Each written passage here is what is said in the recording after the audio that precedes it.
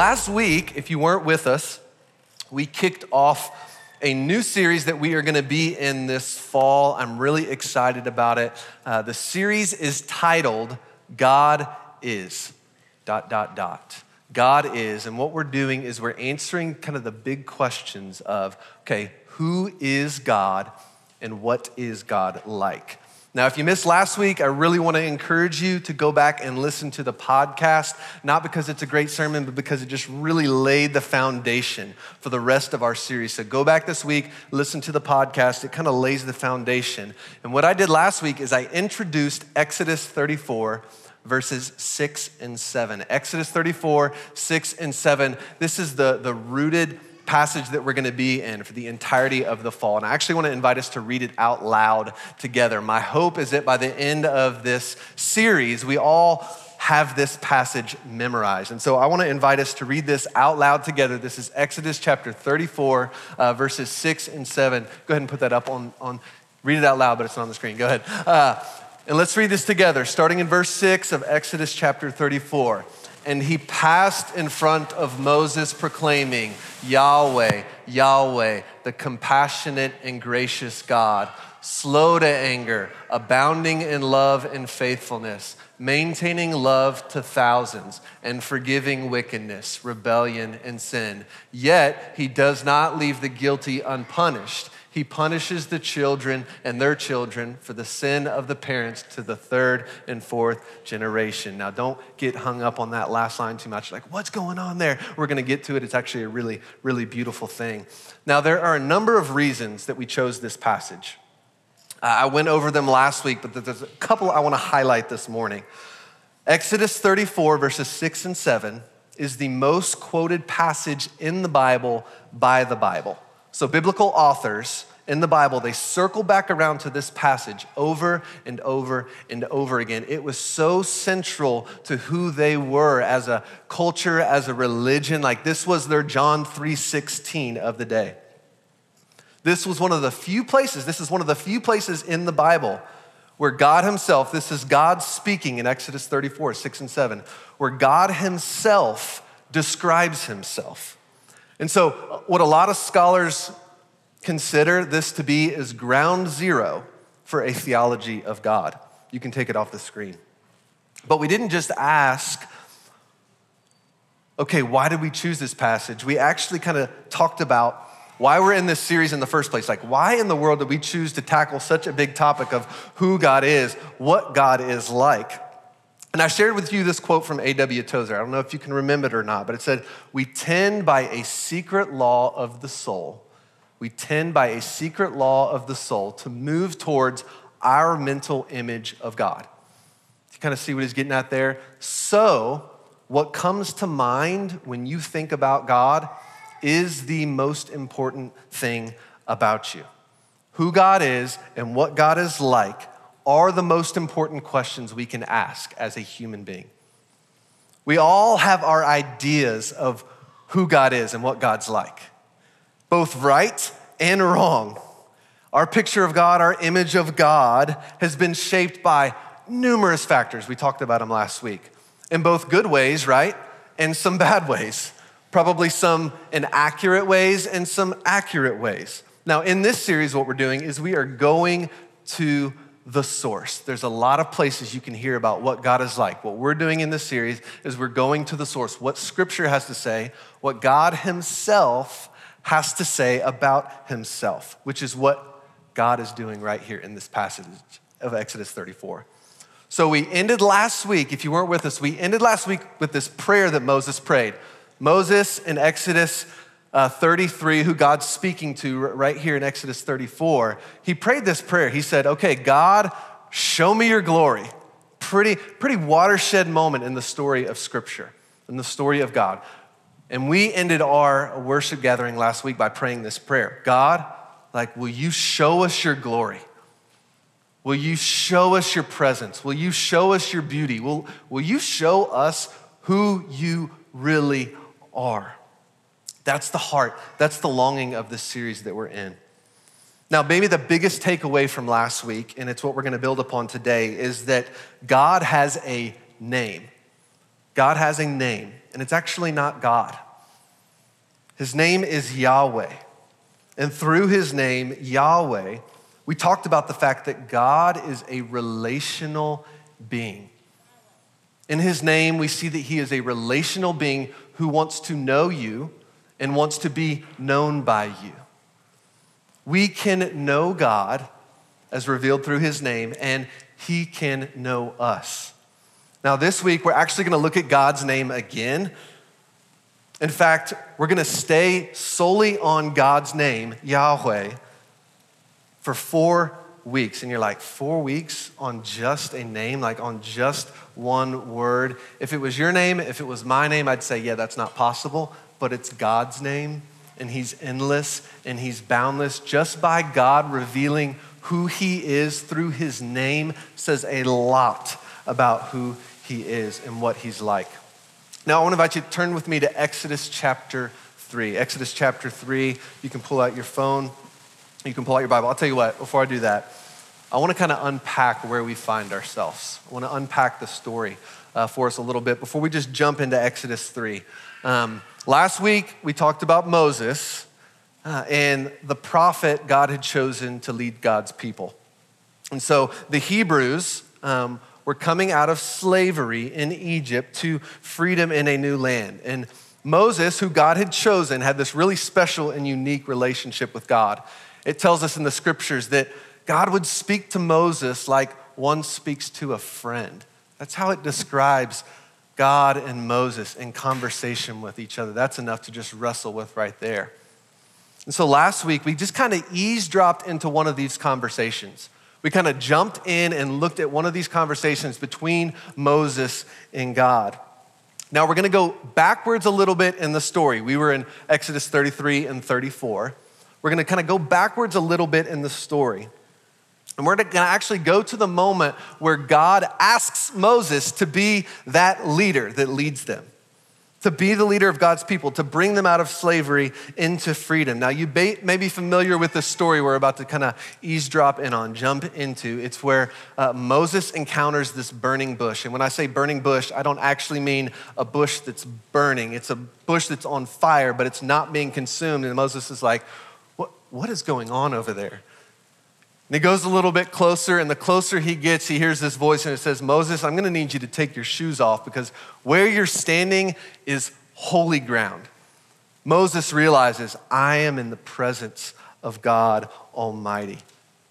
Now, here we are in the midst of this conversation.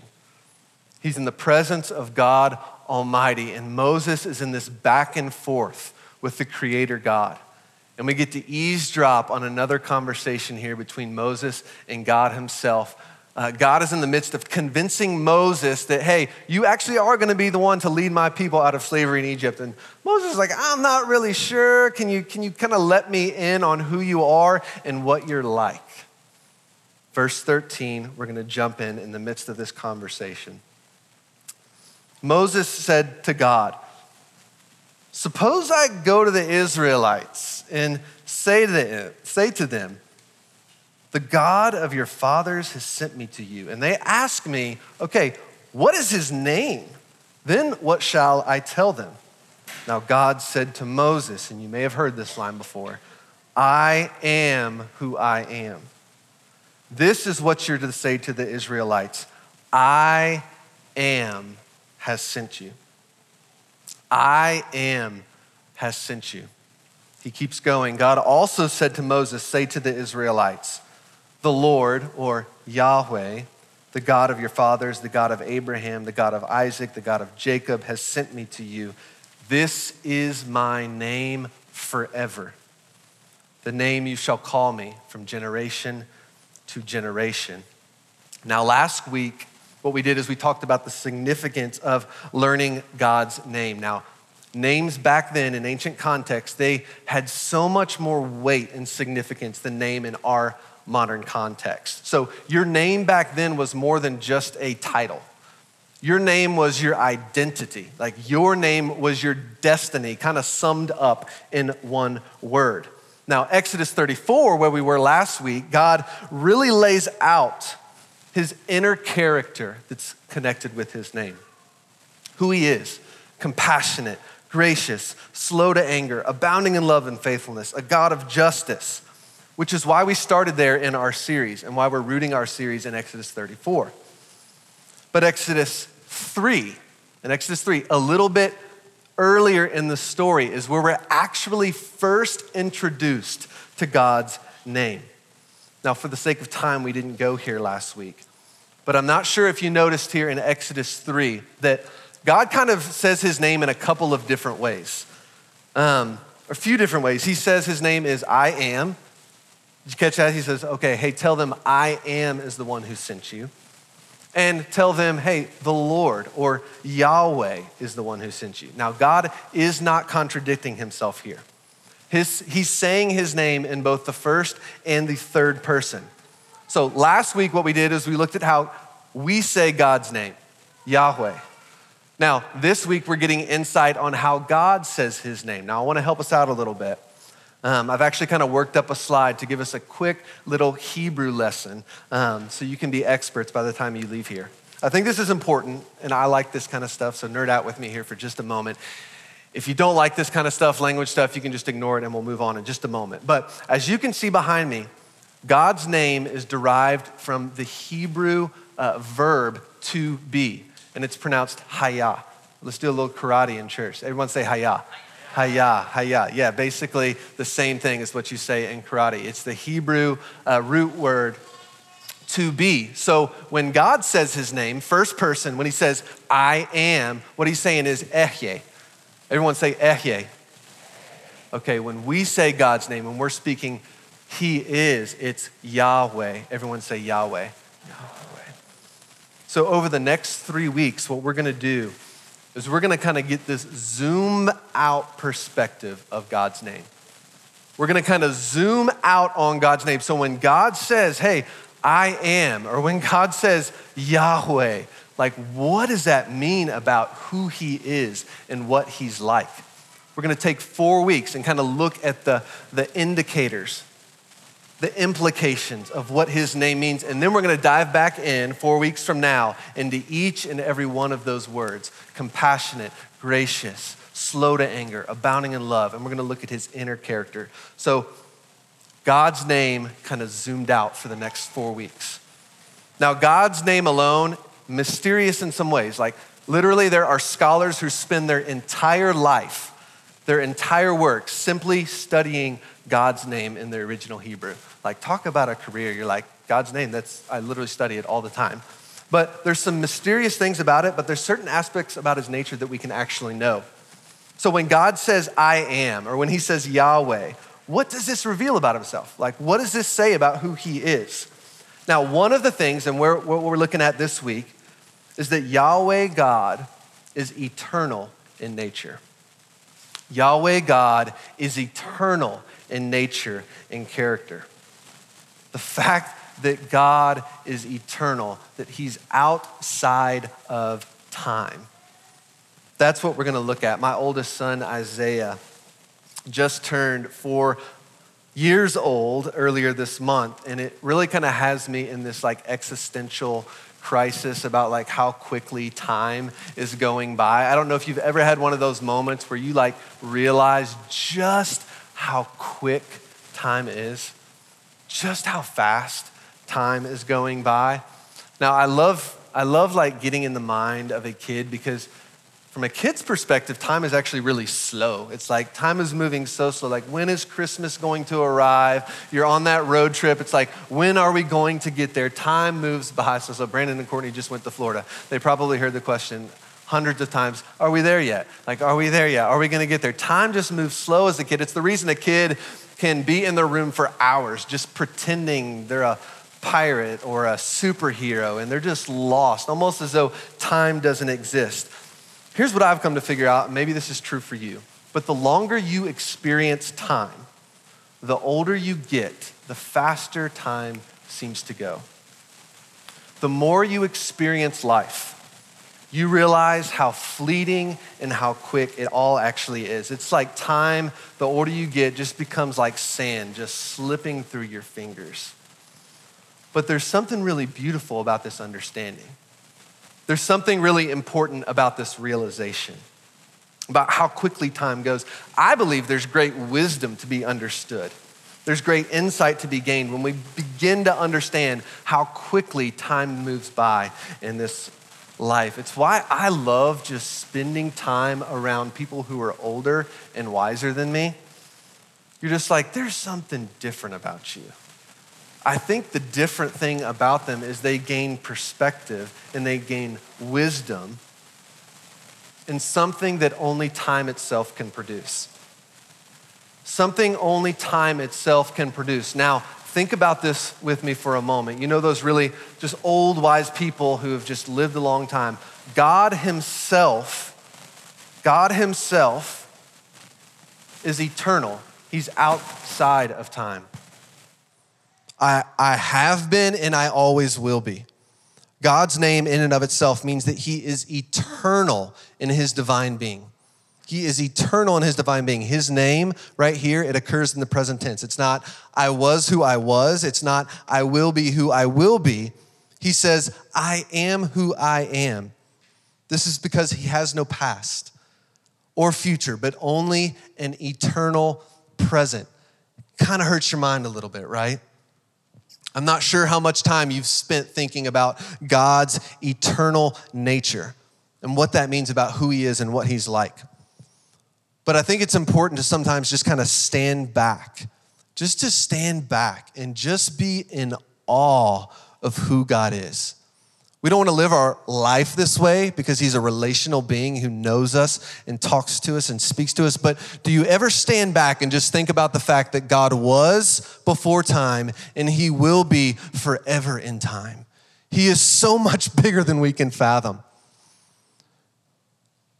It can hurt your brain a little bit, but knowing God is eternal and outside of time has profound implications for how we live our lives right now. Because when we embrace the eternal nature of God, a couple of things happen. We get perspective and we get wisdom that is beyond ourselves. We get perspective and wisdom that is beyond us. It's hard to wrap your minds around, but I think one of the best illustrations that I've ever heard to kind of explain God's just eternal nature, this reality that he's outside of time, is when you think about a parade. Raise your hand if you've ever been to a parade before. My wife grew up going to Macy's Thanksgiving Day Parade. I've heard a lot about Macy's Thanksgiving Day Parade, being there, but typically if you've ever been to a parade, you kind of show up, right? If you're really prepared, you've got your lawn chairs and you find your spot, and then the parade starts. After a while, the parade starts, and you're kind of looking, you can kind of hear it off in the distance a little bit, and then it gets closer and closer, and it's like, all right, here's the beginning of the parade, it's happening, and then you see the beginning of the parade, and then you kind of see it go along, you see the middle of the parade, and then keep going along, and you finally see the end of the parade, and you kind of watch it off in the distance. So when you think about just this perspective shift, right? I'm going to back off of you, AT here. I'm going to back off of you a little bit. When you think about this perspective shift, think about how we kind of could see the parade. Think about how God would see the parade. Now, this illustration breaks down because God is eternal. He's outside of time.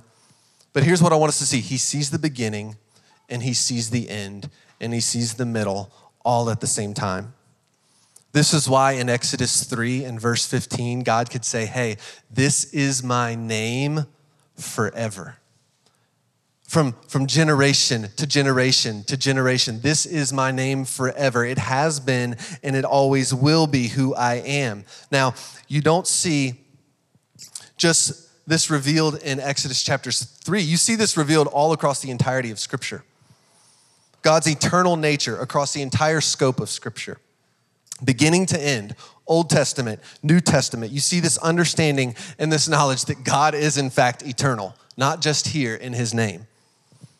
It was something that the writers wrote about. Moses later on goes on to write Psalm 90, and he describes God as everlasting to everlasting. You see it in the New Testament writers, describing King Jesus as eternal. It's not just something that they wrote about. It's not just something that they taught about. It was something that actually affected the way that they lived in the present. It shaped the way that they lived in the present. So something that just kept hitting me this week, inside of God's eternal nature, that God is so steadfast. If you're taking notes, I just want you to write this down. God is steadfast. His eternal nature reveals his steadfastness. He has been and he always will be the same. It's not just who he is in nature, it's who he is in character. So the character that we see in Exodus 34 is who God has been and who God always will be. As you read the narrative of Scripture, you see just this consistency and this steadfastness of character. Genesis to Revelation. God is so steady. One of the ways that you can actually interpret I am who I am is whatever I am, I will be. Meaning whatever God is like, he's that way consistently. He's unshifting. So if God is compassionate, he's compassionate all the time. If God is loving, he's loving all the time. If God is slow to anger, he's slow to anger all the time. Now, this is hard for us to wrap our minds around because I know what you're like and you know what I'm like. 2 kids at home. One moment I am slow to anger, I'm patient, I'm abounding in love. And the next moment I am abounding in anger like that. It's hard for us to wrap our mind around the consistency of character we see in God over thousands upon thousands upon thousands of years. Genesis to Revelation, he is the same in character and nature. Now, I think a false narrative that you hear often, and this may be your story or you probably know someone whose story this is that the God of the Old Testament is different from the God of the New Testament. One of the things that I hope this series really kind of works out of us is that false narrative. I hope today it begins to kind of help us see who God is from beginning to end. That's actually one of my main goals of today's sermon, that you begin to understand the God of the Old Testament is the same as the God of the New Testament. When we look at God's eternal nature, when we examine just how steadfast he is, it helps us understand who God is beginning to end. Genesis to Revelation, before it, after it. It's the same God all along the way. A quote that I read this week may be helpful for you, maybe kind of your story. It says this, it says, for years I thought of Yahweh in the Old Testament as parallel with the Father in the New Testament. Like Jesus is this newcomer in the story. This is wrong and this is dangerous. It leads to a twisted caricature, as if the Father is this grumpy old warmonger in the Old Testament, and Jesus is the son who went off to Berkeley, came home with all sorts of radical ideas about grace and love and tolerance, and basically said, come on, Dad, let's not kill everybody. How about I die for them myself? I think this is sometimes the narrative that we believe about who God is. I'm not sure if this is your story or not, but it's a narrative that you will probably hear someone else speak to you. But this is a real misreading of the story that scriptures reveal and the scriptures tell. Now, here's the truth. And this is a pretty profound moment we're getting ready to dive into. The truth is that Jesus is the long-awaited human coming of Yahweh. The same God that we see on top of Mount Sinai in Exodus 34. The same God at the beginning of creation. The same God that we see in Jesus. The same God that's revealed to us in the gospel stories. But here's the thing. I don't want you to just take my word for it. What we're doing all series, going back to the source. Going back to what scripture reveals about who God is. So John, the Gospel of John, someone who lived with Jesus, who knew Jesus, he was one of Jesus's friends. He's writing this gospel account of who Jesus is and what Jesus is like. So John chapter 1, verse 14, you can just listen to this. And as you're listening to John chapter 1, verse 14, I want you to keep Exodus 34 in mind. Keep Exodus 34 in mind as we read this. It says, but the Word became flesh and made his dwelling among us. That literally means he tabernacled among us. He pitched his tent among us. We have seen his glory, the glory of the one and only Son who came from the Father, full of grace and truth. Do you see what John's doing here? Dwelled, glory, grace, truth, which is actually love and faithfulness. When he says grace and truth here, he's saying love and faithfulness. He is putting Jesus in the midst of the Exodus 34 story. He's saying, do you see the picture of who Jesus really is? John 17, verse 6, he says, I have revealed what? Your name. I have revealed your name to those whom you gave me out of this world. What is Jesus revealing? He's revealing God's name. He's revealing God's character. He's revealing who God is. Jesus is the embodiment of who God is in heart and who God is in character. Now, John 8, this is the mic drop moment from Jesus. This is the moment.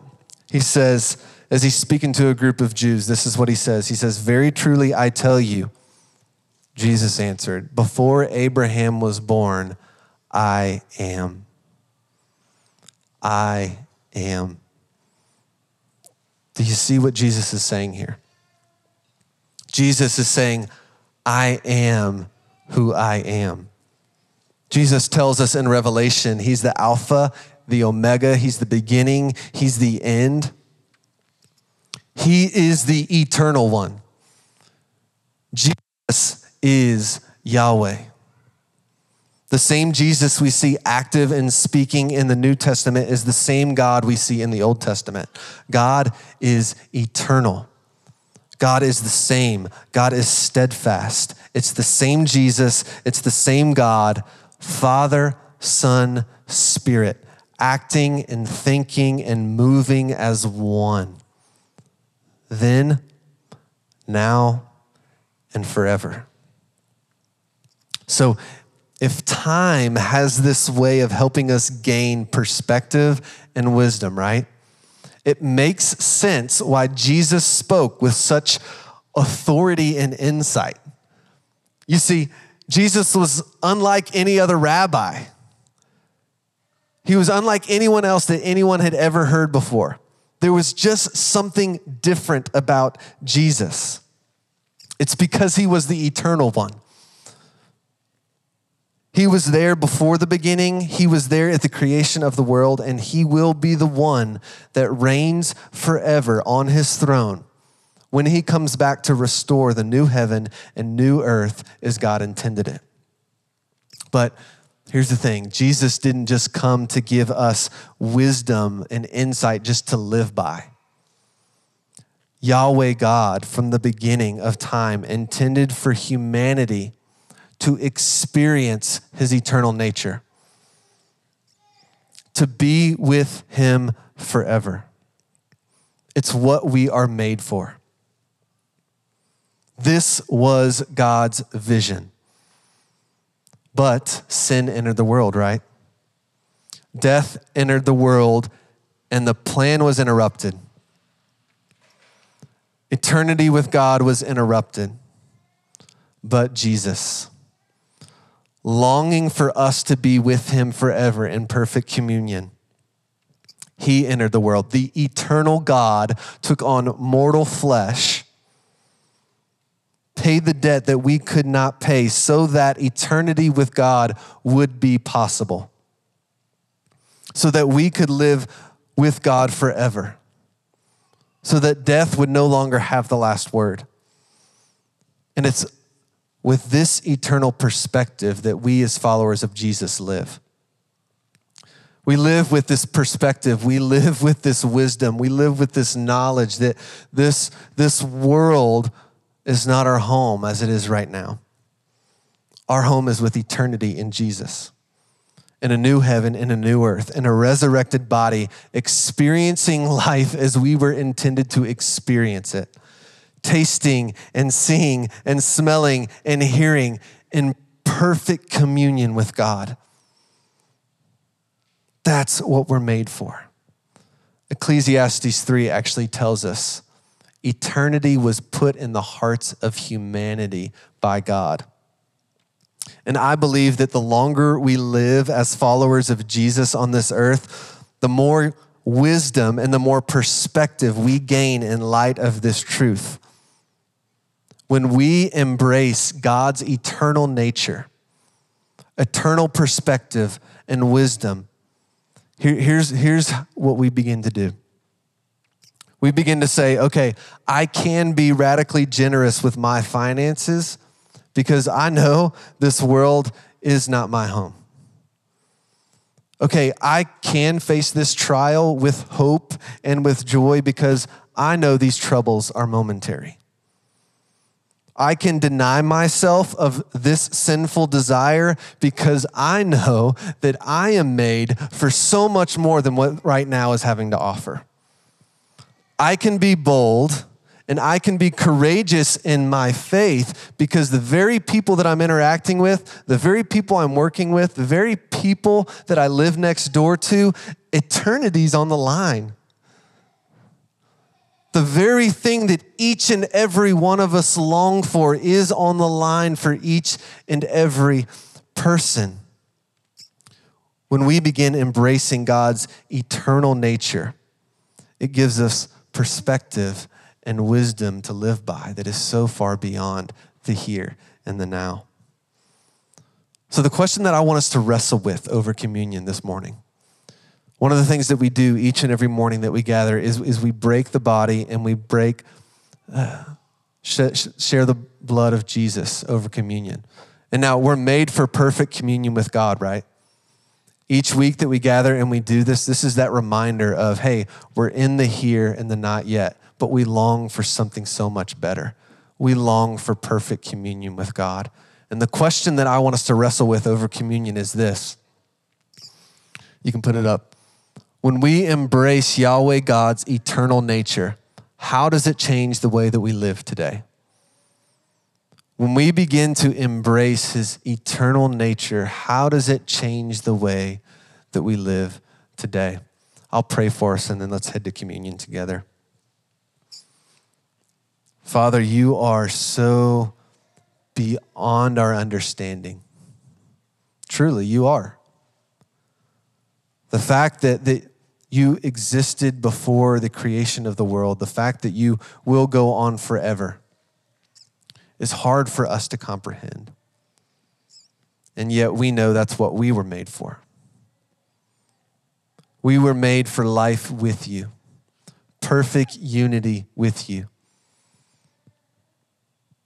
in your perfect presence, knowing you and walking with you, just like Adam and Eve walked in the garden with you. That's what we're made for, God. Will you put this longing in us, Jesus, for you to return? Increase our hunger for the eternal things and lessen our appetite for the present. Jesus, it's in your name that we pray. Together as a whole church, we say, amen.